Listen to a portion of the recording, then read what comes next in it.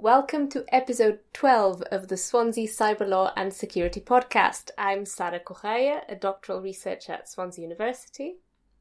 And I'm Patrick Bishop, a senior lecturer, also at Swansea University. And as always, we are gathered here today to talk about a couple of things that have been in the news recently, which are relevant to cyber law and security. We should say that, as always, the views expressed on this podcast do not represent those of our employers, research partners, and or sponsors. I don't know why I put that there, sponsors. Well, we did start off with the Cherish D thing, didn't we? That's it. Yeah, that's it. Actually, they were thinking about featuring our podcast on one of their on their tweets. They were going to tweet about our podcast. I saw the email. Yeah. Have we seen a large uptake in our download rates? Let's have a quick look, because it was last Thursday that they were going to do a tweet about us. And I can confirm that on Thursday, the 17th of October, we peaked. Oh? Look at that. When you say peak... Well, all things being relative.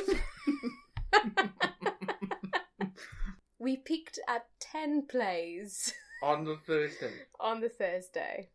So, thank you to Cherish D for the share. Very much appreciated.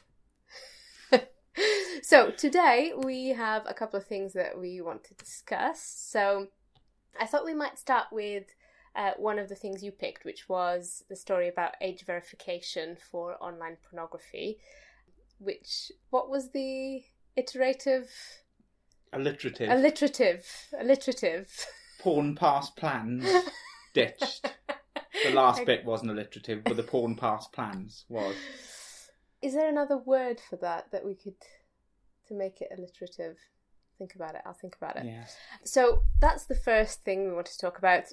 I wanted to talk a little bit about Action Fraud, the National Recording Centre for Cybercrime and Fraud in the UK, because they have been heavily featured in the news over the past couple of months, and I just I have written a little blog about it, and I'm basically just going to talk a little bit about the ideas that I've written in that blog. We also have a story about the BBC News International website and the dark web. And then we'll end on some free advertising. Good. Excellent. Okay, so what's this whole thing about the porn plans pass? Porn ditched. Plans. Porn pass plans ditched. I'm trying to think of another P for synonym for ditched, but anyway. So what happened there then? Okay, so there's an act called the Digital Economy Act 2017. Right. And part 3 of that act created the legal structure for what was called an age verification or advanced age verification. So essentially the rationale was to try and prevent, as far as possible, children gaining access to pornographic material online. And of course some sites require a credit card before you can access the main site. Not necessarily to pay, just as a proxy for age verification, on the assumption only 18-year-olds plus have credit cards. But obviously there's a lot, so I'm told, there's a lot of freely available pornographic material, and wouldn't necessarily be illegal, at least in English law. So it would be adult pornography, wouldn't fit the definition of extreme pornography. So it would be legal to view, but obviously there's a policy imperative there to try and prevent children from viewing that material. And it's been linked, this issue of children viewing pornography has been linked in lots of psychology studies, early childhood studies, to certain problems. So, unfeasible and unrealistic expectations of sexual activity and what it involves, poor body image. Obviously I'm stereotyping here, but pornographic actors tend to have a certain body type. And if the impressionable child who's viewing that doesn't fulfil those, or doesn't meet those standards, then obviously they can lead to body image problems, etc. So that was the rationale. I think fairly sensible approach to take. And so there was various iterations of this plan. I think it was first talked about by David Cameron. Remember him? David Cameron, when he was Prime Minister, some politician. And there was various iterations, but the latest one, which was supposed to go ahead fairly soon, involved, well, it wasn't entirely certain, but there was two basic options.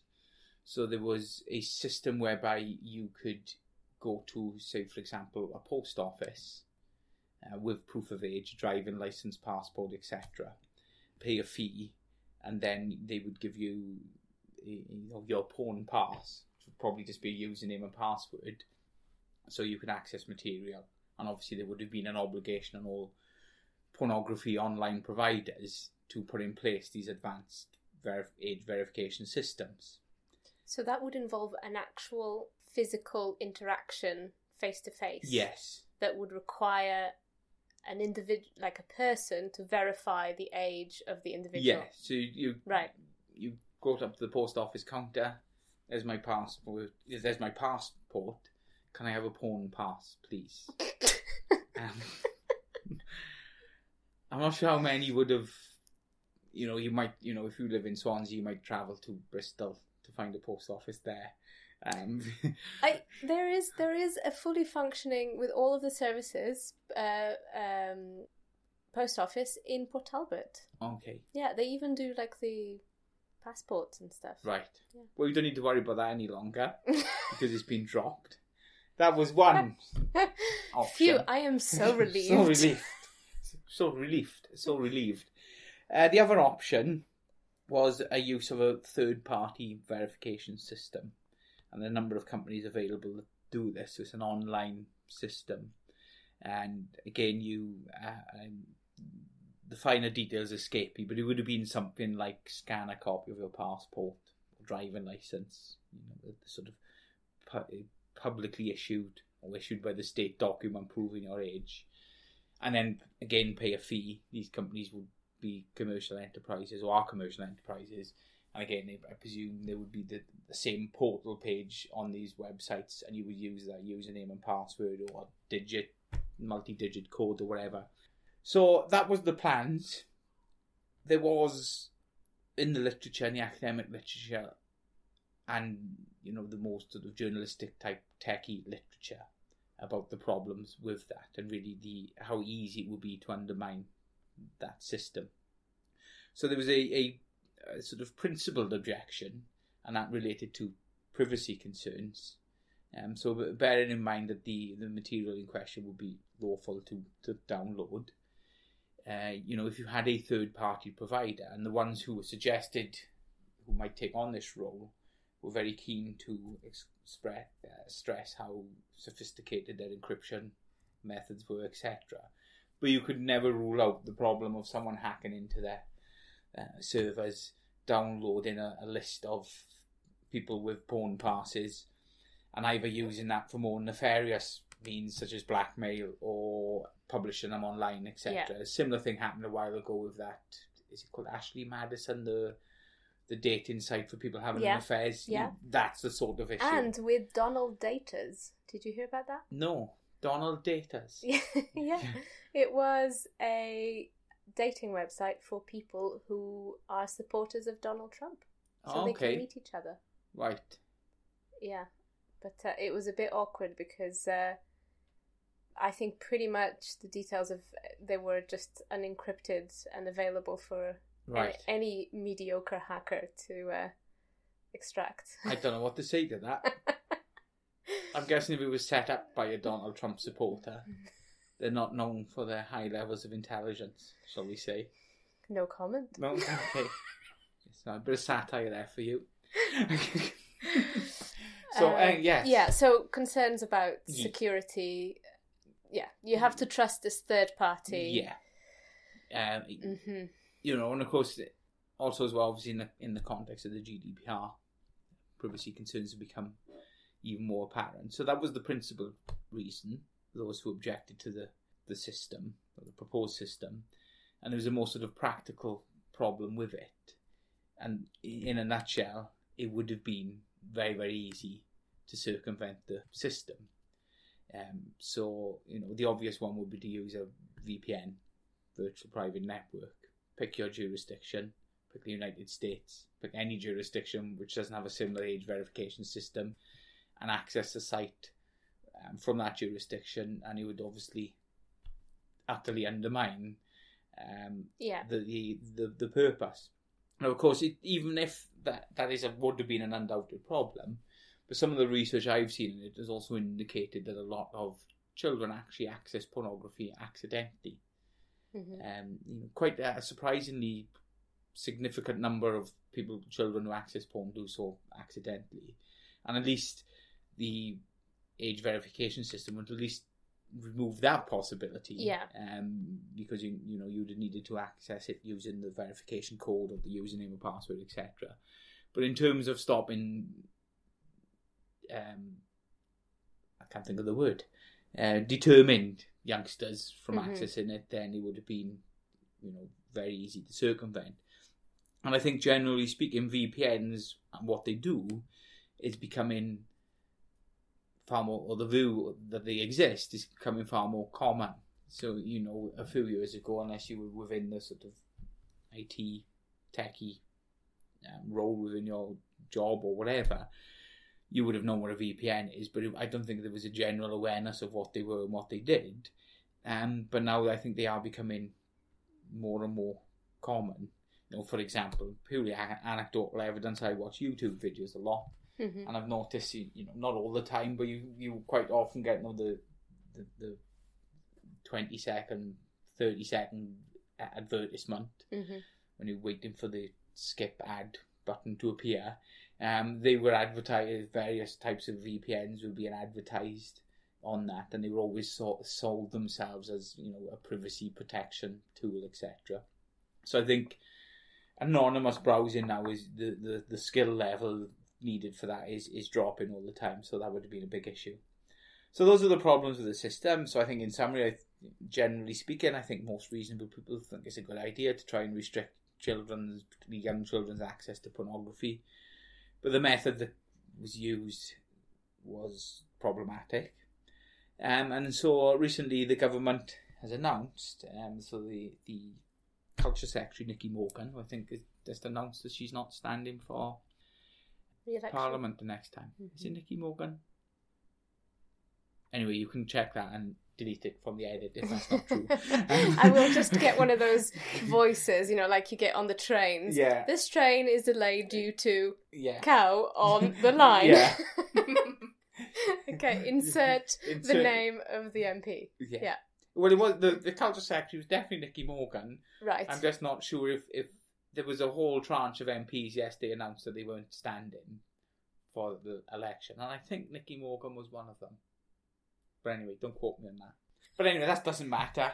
She announced that they were scrapping the plans for the advanced age verification, and basically they said, well, we're still dealing with this problem. We're not ignoring it or not. It's not as if we're no longer prioritising it.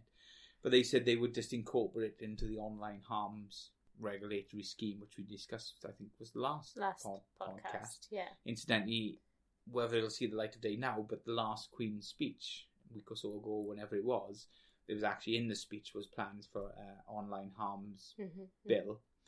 So they have decided now if their method of doing something about this problem is to incorporate it within the online harms system.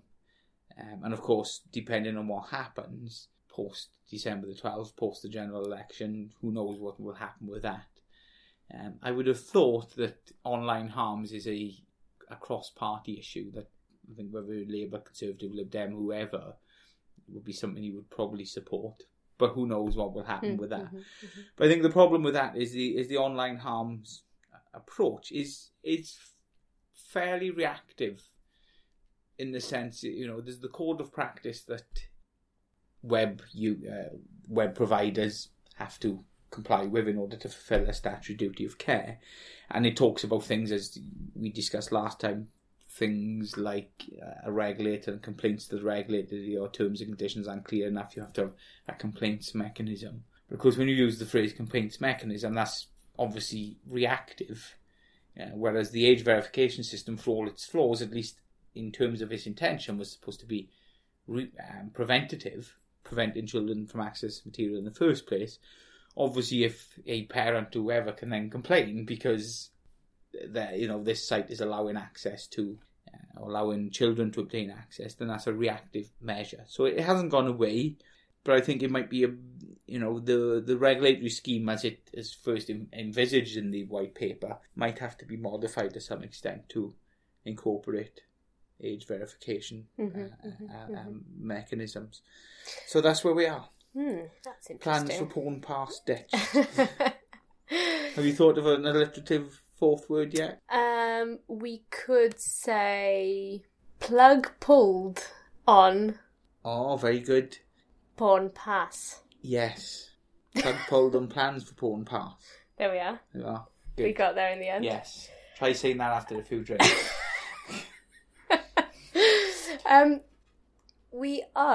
I think we may have a couple of students of the cybercrime module listening to this podcast. Right.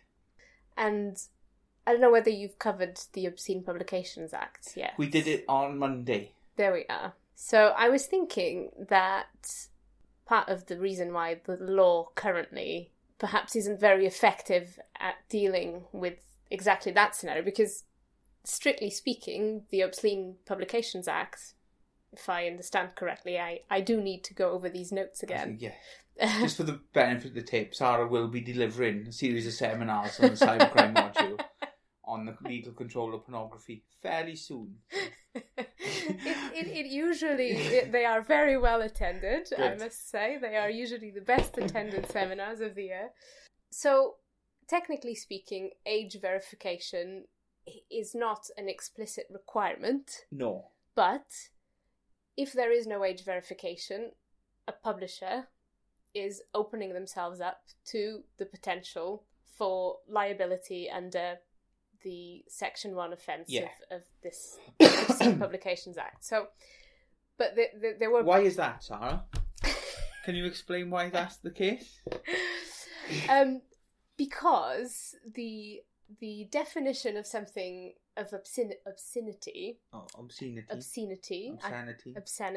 There we are. Tomato. Was established in a case, and it was the judge was Chief Justice Cockburn, which I find hilarious. Yeah. So in this case, Crown and Hickling. So the test is whether or not something is obscene is whether it's capable of depraving and corrupting the likely audience. The likely audience, yeah. So so there's lots of this wording. The way this test is set out is such that, first of all, it very much depends on whether who is the likely audience, and then whether that likely audience is capable of being depraved and corrupted by the material. Which, in the case, like thinking about these porn sites, if they have no age verification, then the likely audience will include children who, to the reasonable person, would likely be depraved and corrupted by a certain type. And obviously, a child is more likely to be depraved or corrupted by pornographic material than will be the case with an adult. Yeah. But the problem with the law at the moment is that actually, procedurally, the way these cases, first you have to have the evidence. Yeah. So it is reactive in that way that you were talking about earlier. You have to know. You do have to have the evidence in the sense that you have to have seen the website. Yeah. And form the judgment, if you were the CPS lawyer, that it would meet the threshold of obscene. But the case law has said that you don't actually have to prove that children have looked at the material, just that they could access it. Yeah. So in that sense, it could be preventative. But if the publisher is based overseas, then there's very little that can be done in terms of taking action against them in the United Kingdom. Yeah. So that's the problem. Basically, the Obscene Publications Act is a mechanism that was developed in the offline world that's really struggled to cope with the online era we now find ourselves in. In the old days where there was a grotty, adult bookstore or sex shop where you went to acquire your pornography, then it worked because you would just target the owners of the shop, etc. Yeah. Because when someone is, when a site is based on servers overseas, then there's very little that can be done. And you might think, well, you can extradite them. But there's a reason that these servers or these companies are based in a certain country, because what they're doing is lawful in that country, so you wouldn't get very far with seeking that extradition. But there has been some cases where there's people who've been, involved in the publication. So there's been people who've been based in the UK who have been involved in editing, producing videos, for example, and then obviously have sent them back to the United States in order to be published online. And because you have that coincidence of images published in the UK because they're accessible on the web in the UK, which cross the threshold of obscene, plus someone who's taken significant steps in relation to publishing or editing that material in the UK, then you can take action against them. But it's a very... So I guess my question is, how would an age verification, an enhanced age verification, be any better than this? Because, again, if the publishers are outside jurisdiction, technically you can take the website down, but can't we do that now? Not on the current regime. There's no legal mechanism which allows you, the state to force ISP to disable access to a site. There might be, under the online harms regime, they know they're going to use fines, and there's also issues there about whether we use ISP blocking. So, or disruption of business activities, so prevent, stop PayPal, for example, supporting a platform, or domain name registration supporting the platform. And ultimately, the nuclear option would be ISP blocking. So that site, because it doesn't fulfill the statutory code of conduct, would then be unavailable in the UK. But at the moment, there's no power to do that. It's usually done on a voluntary basis. So a website will be contacted and will say, you're hosting material of this nature. And traditionally, it's been not pornography, but online radicalization material, terrorist-related material, etc. And they've usually just taken it down, not necessarily for the threat of legal sanction, just because they're being good citizens. So that's, and even under the Obscene Publications Act, you prosecute the person. It doesn't mean to say that the site doesn't remain active. You just prosecute that person who happens to be in this country and fine them or send them to prison or whatever. But that doesn't change the fact that that site is still available. Now, of course, they might take steps to put in place age verification as a result of a prosecution of one of their employees, but that wouldn't necessarily follow from that. And there's no power, I should add this, at least that I'm aware, there's no power that can force ISPs to block material at the moment. So, and of course, if you used ISP blocking to try and prevent children from accessing pornographic material under the online harms regulatory system, then that's probably too broad, because then you're preventing legitimate adult usage of that material. Now, you can debate whether adults should be viewing pornography or not, but at least in terms of the law, as long as it's not indecent images of children or it's extreme pornography, then it's perfectly legal to view it.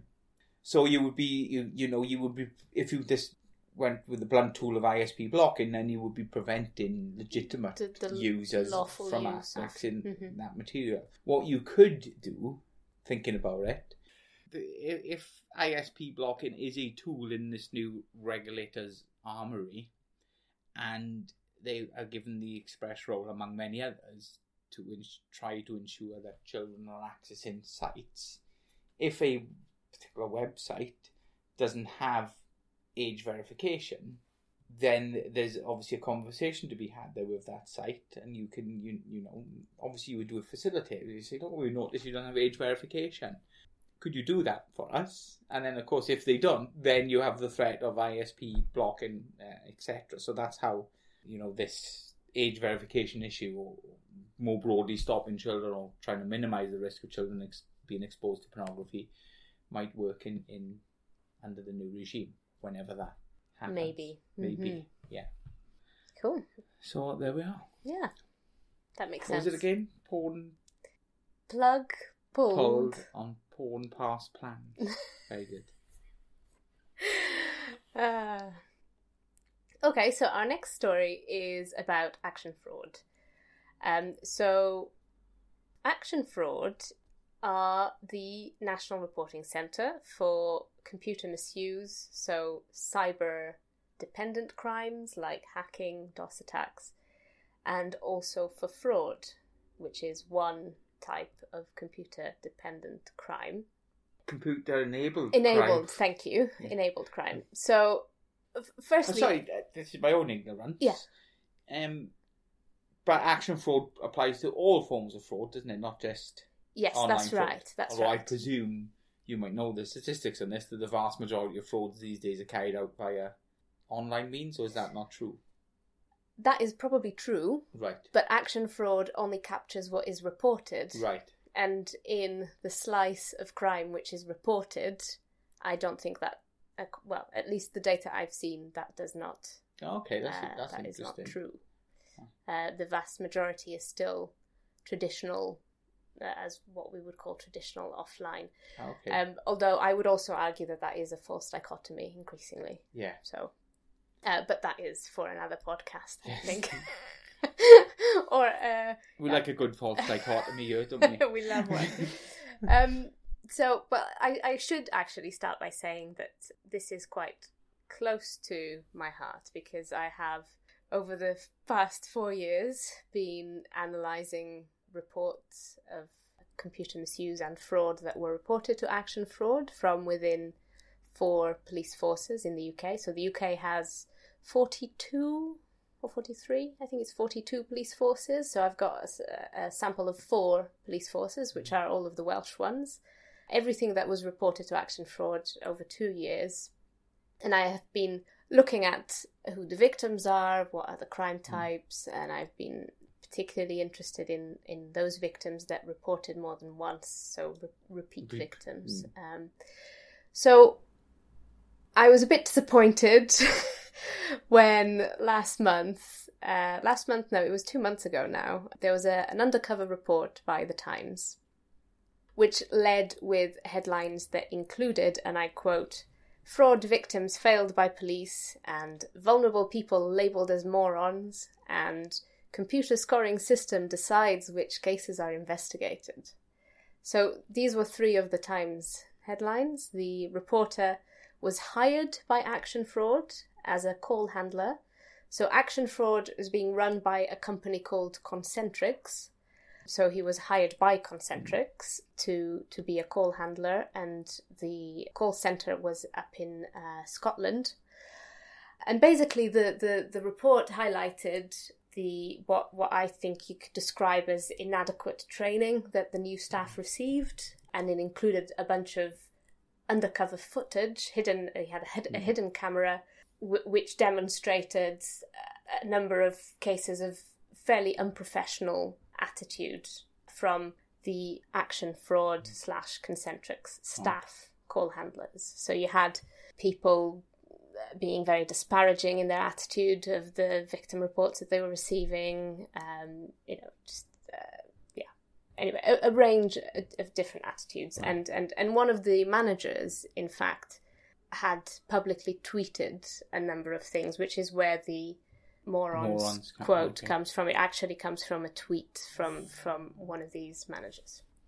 So I guess like I said earlier, I've actually written a very short blog about this because I think... And where's that blog? It is on our site, which is, cyberlawandsociety.org, which is also where our podcast is. Well, it's not hosted on that site, but... it's available. It's available through. Yeah. So I guess in my view, the report highlighted a number of things that are quite shocking and that need to be dealt with. But at the same time, it's also muddled the waters a bit because in some respects, it hasn't fully captured what action fraud really is and where does the responsibility lie with respect to the investigation of these crimes and also the response to the victim. So I think we need to also... Well, I think that's often a problem with these sort of undercover journalistic exposés, that it's not news. Action fraud employees very professional. Action fraud employees provide a brilliant service. So it's almost as if they're looking for something negative, obviously. And if something's negative there to find, then fair enough, they're obviously entitled to report on that. But we do wonder, how the isolated cases that they might pick to prove that, lack of professionalism, lack of training, etc., how representative of the organisation as a whole are they? So I think you always have to have a healthy dose of scepticism when reading journalistic pieces of this sort. Yeah. That's not to say that there's not saying there's not a problem. Yeah, there might be, but they're saying we don't, it's not necessarily as bad as any journalistic output would suggest. Yeah, I think there were clear institutional failures that were captured, and I don't think for a second that we should take away from that. That said, the introduction of action fraud, along with the introduction of direct reporting by a number of a number of industry bodies, has happened since 2012.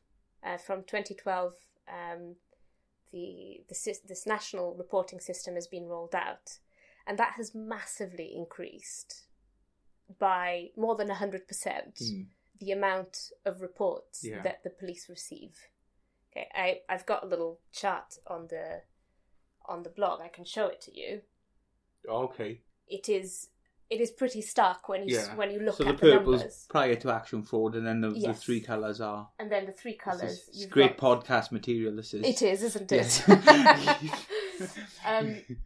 But that was one of the reasons why the National Reporting Centre was introduced in the first place, was because there was a review that came to the conclusion that we needed a national reporting system so that to improve reporting and to make sure reporting was consistent across all of the forces. You need to know the extent of a problem before you can deal with the problem. So exactly. At the very least, it's useful in that regard.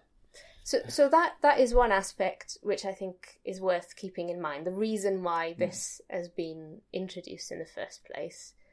The other thing that I think it's important to note is that action fraud is a call centre. It's nothing more than a call centre. Yes, they are dealing with victims of crime, and so they need to be professional and they need to provide, there's an element of empathy that is expected, and some of the behaviour was totally unacceptable.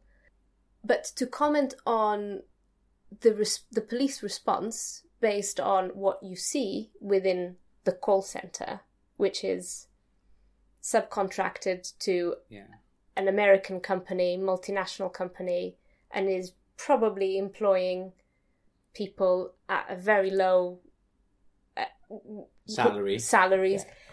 To judge the entirety of the response based on this would be to misrepresent the response and the system as it actually functions. So lacking in nuance then would be your summary of the report then. Yeah, I think so.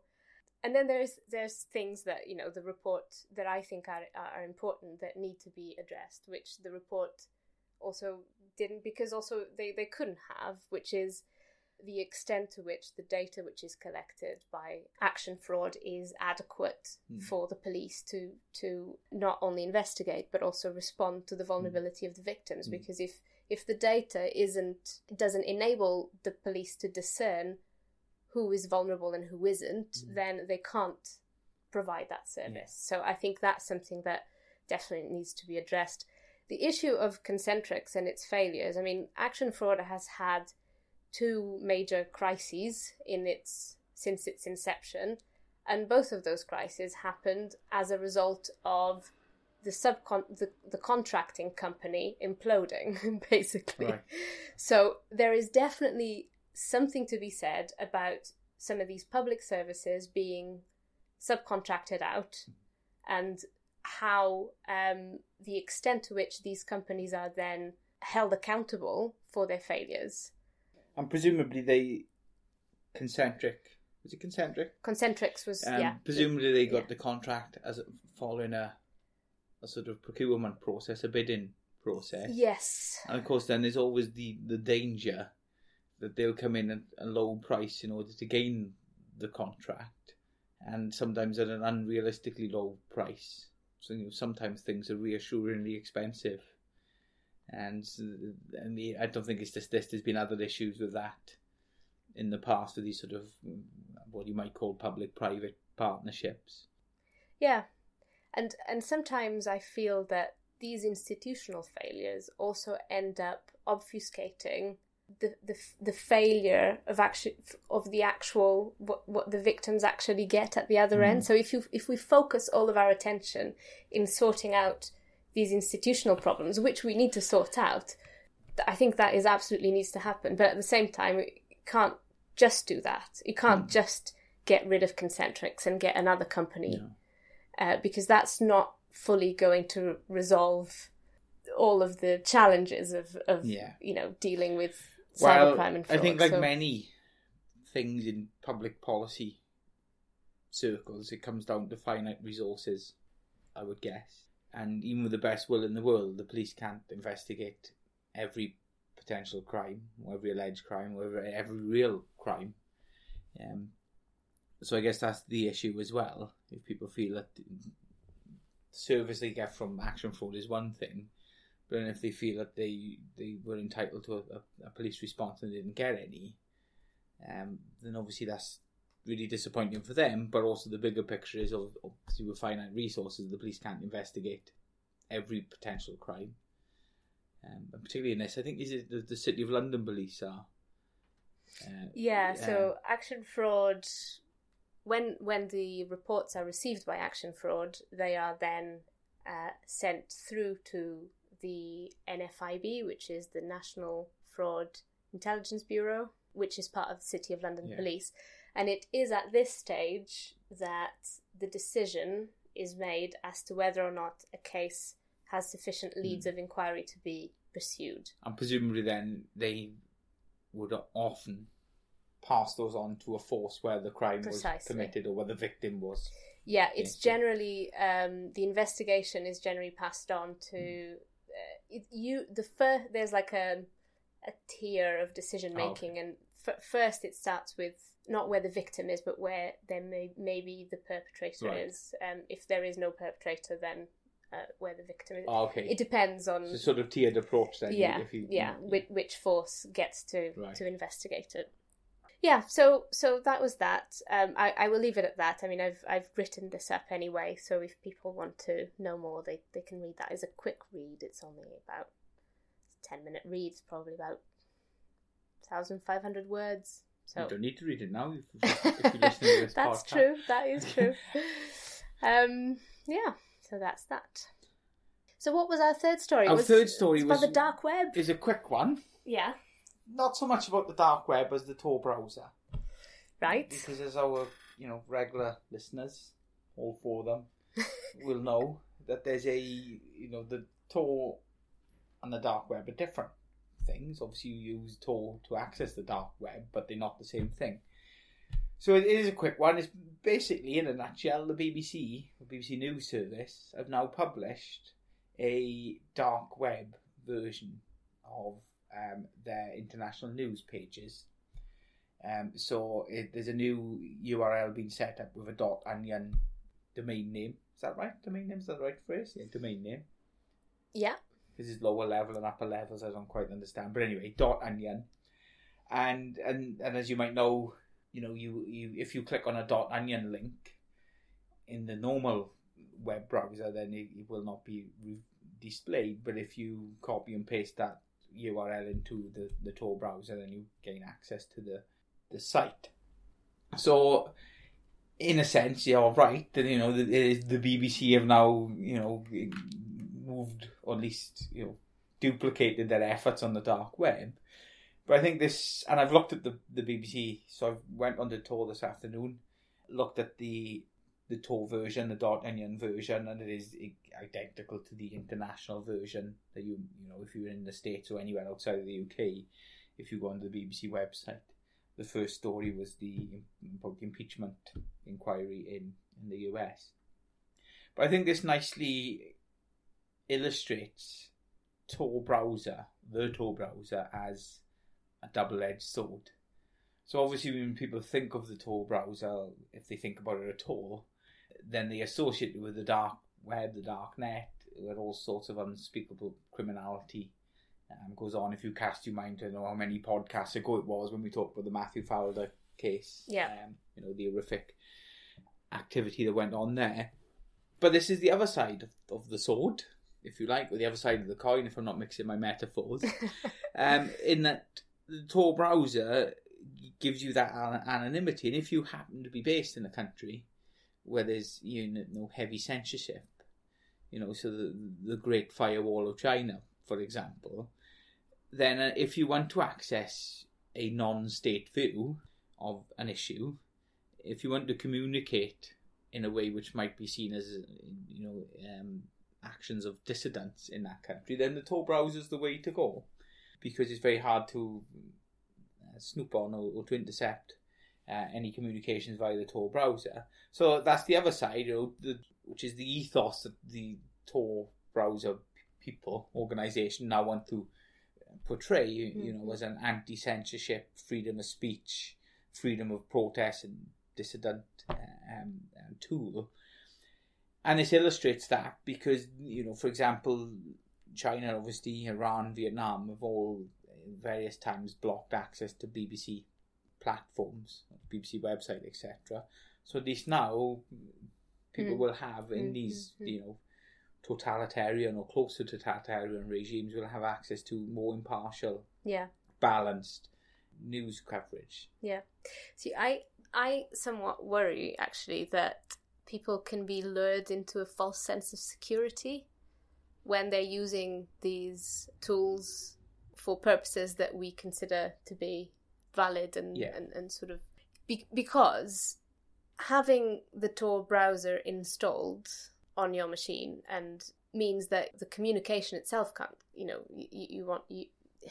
can be intercepted or snooped on or whatever. And you don't know where it's come from or whatever. But I have seen reports of fairly sophisticated and targeted nation-state level attacks on individuals for the purpose of snooping on their communications, etc. In certain, in certain places, and it's incredible the extent to which some organisations will go to infiltrate human rights activists, etc., etc. Yeah, so this essentially the state can use the Tor browser and can access the dark web as well as individual actors. But they can also, if they've got remote access to your machine, it doesn't matter if you're on the Tor browser. If they've got a keylogger piece of malware on your machine and they can literally see what you're typing, see your screen, take screenshots, all of that, it becomes... The extent to which people can protect themselves in some places against being snooped at and probably most likely down the line arrested, I think is still considerable, regardless of the anonymity of the internet. I think when you're facing a state, if the state wants to get you, I think you're Europe struggle street. Yeah. You mean the deep state? No, but yes, I mean, I accept that point. Yeah. But in these countries, China, I don't know how many, it's over 1 billion, isn't it? I'm not sure if they've reached 2 billion yet, but obviously a huge population. And of course, yeah, they can't surveil every single computer. No. It would just be an impossible task. But at least the Tor browser gives you that option of not at least alerting them to your activity, so they don't start snooping. Yeah. So obviously, as you said, very eloquently, it's not a panacea in terms of privacy, in terms of avoiding state snooping. But it's certainly better than nothing. In sense of, if you are lucky enough not to already be under surveillance, then you're not going to sort of trigger any red flags. By accessing or trying to access certain materials, etc. online. So I think it's obviously it's not a silver bullet, it's not a panacea, but I think it's a step in the right direction. Yeah. It's definitely worth downloading Tor off a different machine. Yeah. Sticking it on a USB stick. Yeah. Because if your ISP can see what you're downloading, including the Tor browser, so that in itself could trigger. That is an issue as well. Yeah. It might be you've downloaded the Tor browser in one of these totalitarian regimes, and you then get a visit. Yeah. From the local intelligence services, the police asking you why if you've got nothing to hide, why have you downloaded the Tor browser? Exactly. So there is these issues as well. But just because it's not perfect doesn't mean to say it's not a step in the right direction. I think would be my view. It'll be a good example to give the students actually of a use of Tor that is legitimate. Yeah. So. Yeah, that's it. I think. Free advertising, and then we're done. So free advertising. I've been on the edge of my seat, right, for the past few weeks, following a podcast produced by Georgia Cat, presented by Jamie Bartlett, called The Missing Crypto Queen. And this is a podcast it's a BBC production. It's available on BBC Sounds. And probably other podcast providers, I would have thought. I'm not sure, actually. It might Usually, when they advertise things like that, the BBC will say available from BBC Sounds or wherever you obtain your podcast. Yes, some of them. Not all of them are. But anyway, BBC Sounds is free, so why not download it? And you can also listen to them online if you search The Missing Crypto Queen. So this is a 8-part series.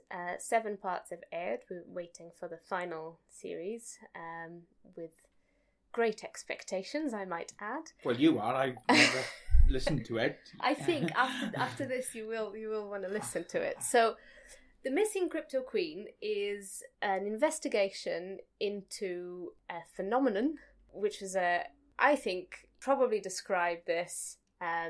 Well, allegedly, it's a huge mass marketing fraud.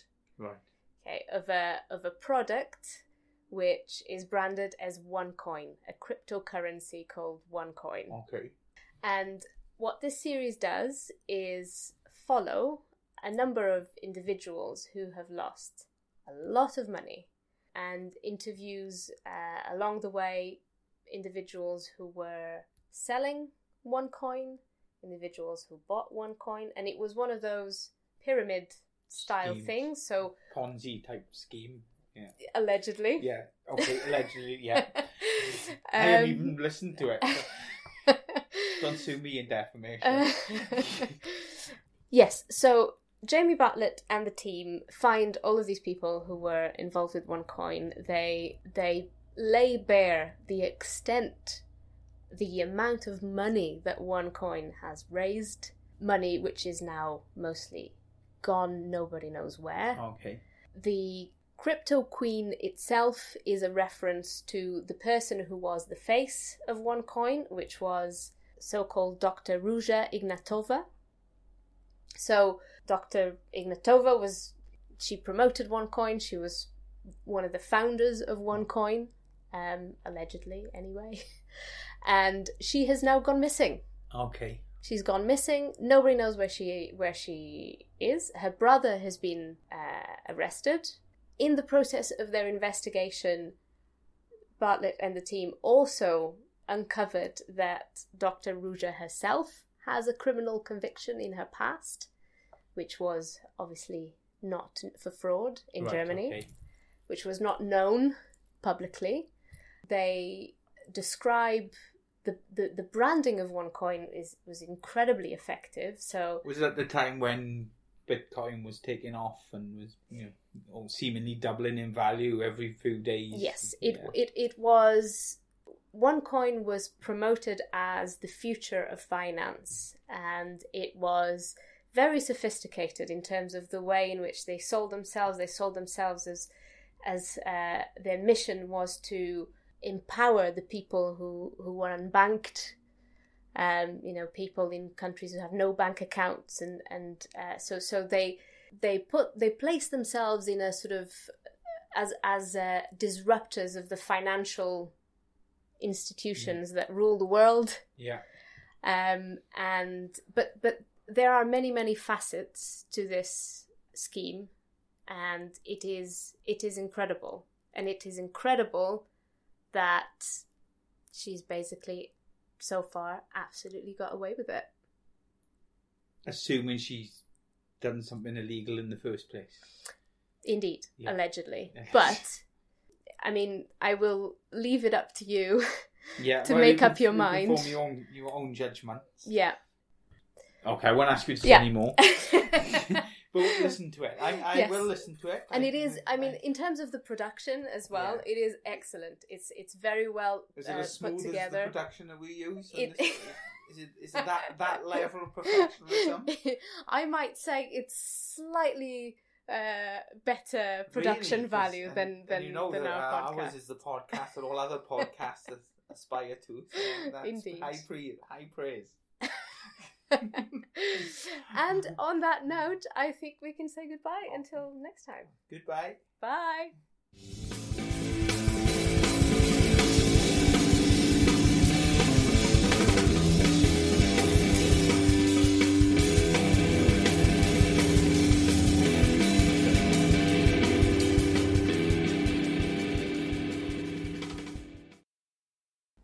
I have to speak up because in the last episode the levels were quite different between yours and your voice and my voice. Calling me a loudmouth. I didn't want to say. No. Under the regime. Shall I answer it? You may have to tell them that they're being recorded. It's Katie Vaughan. Hello. I'm recording. The podcast. But to stop it ringing. Okay, see you later.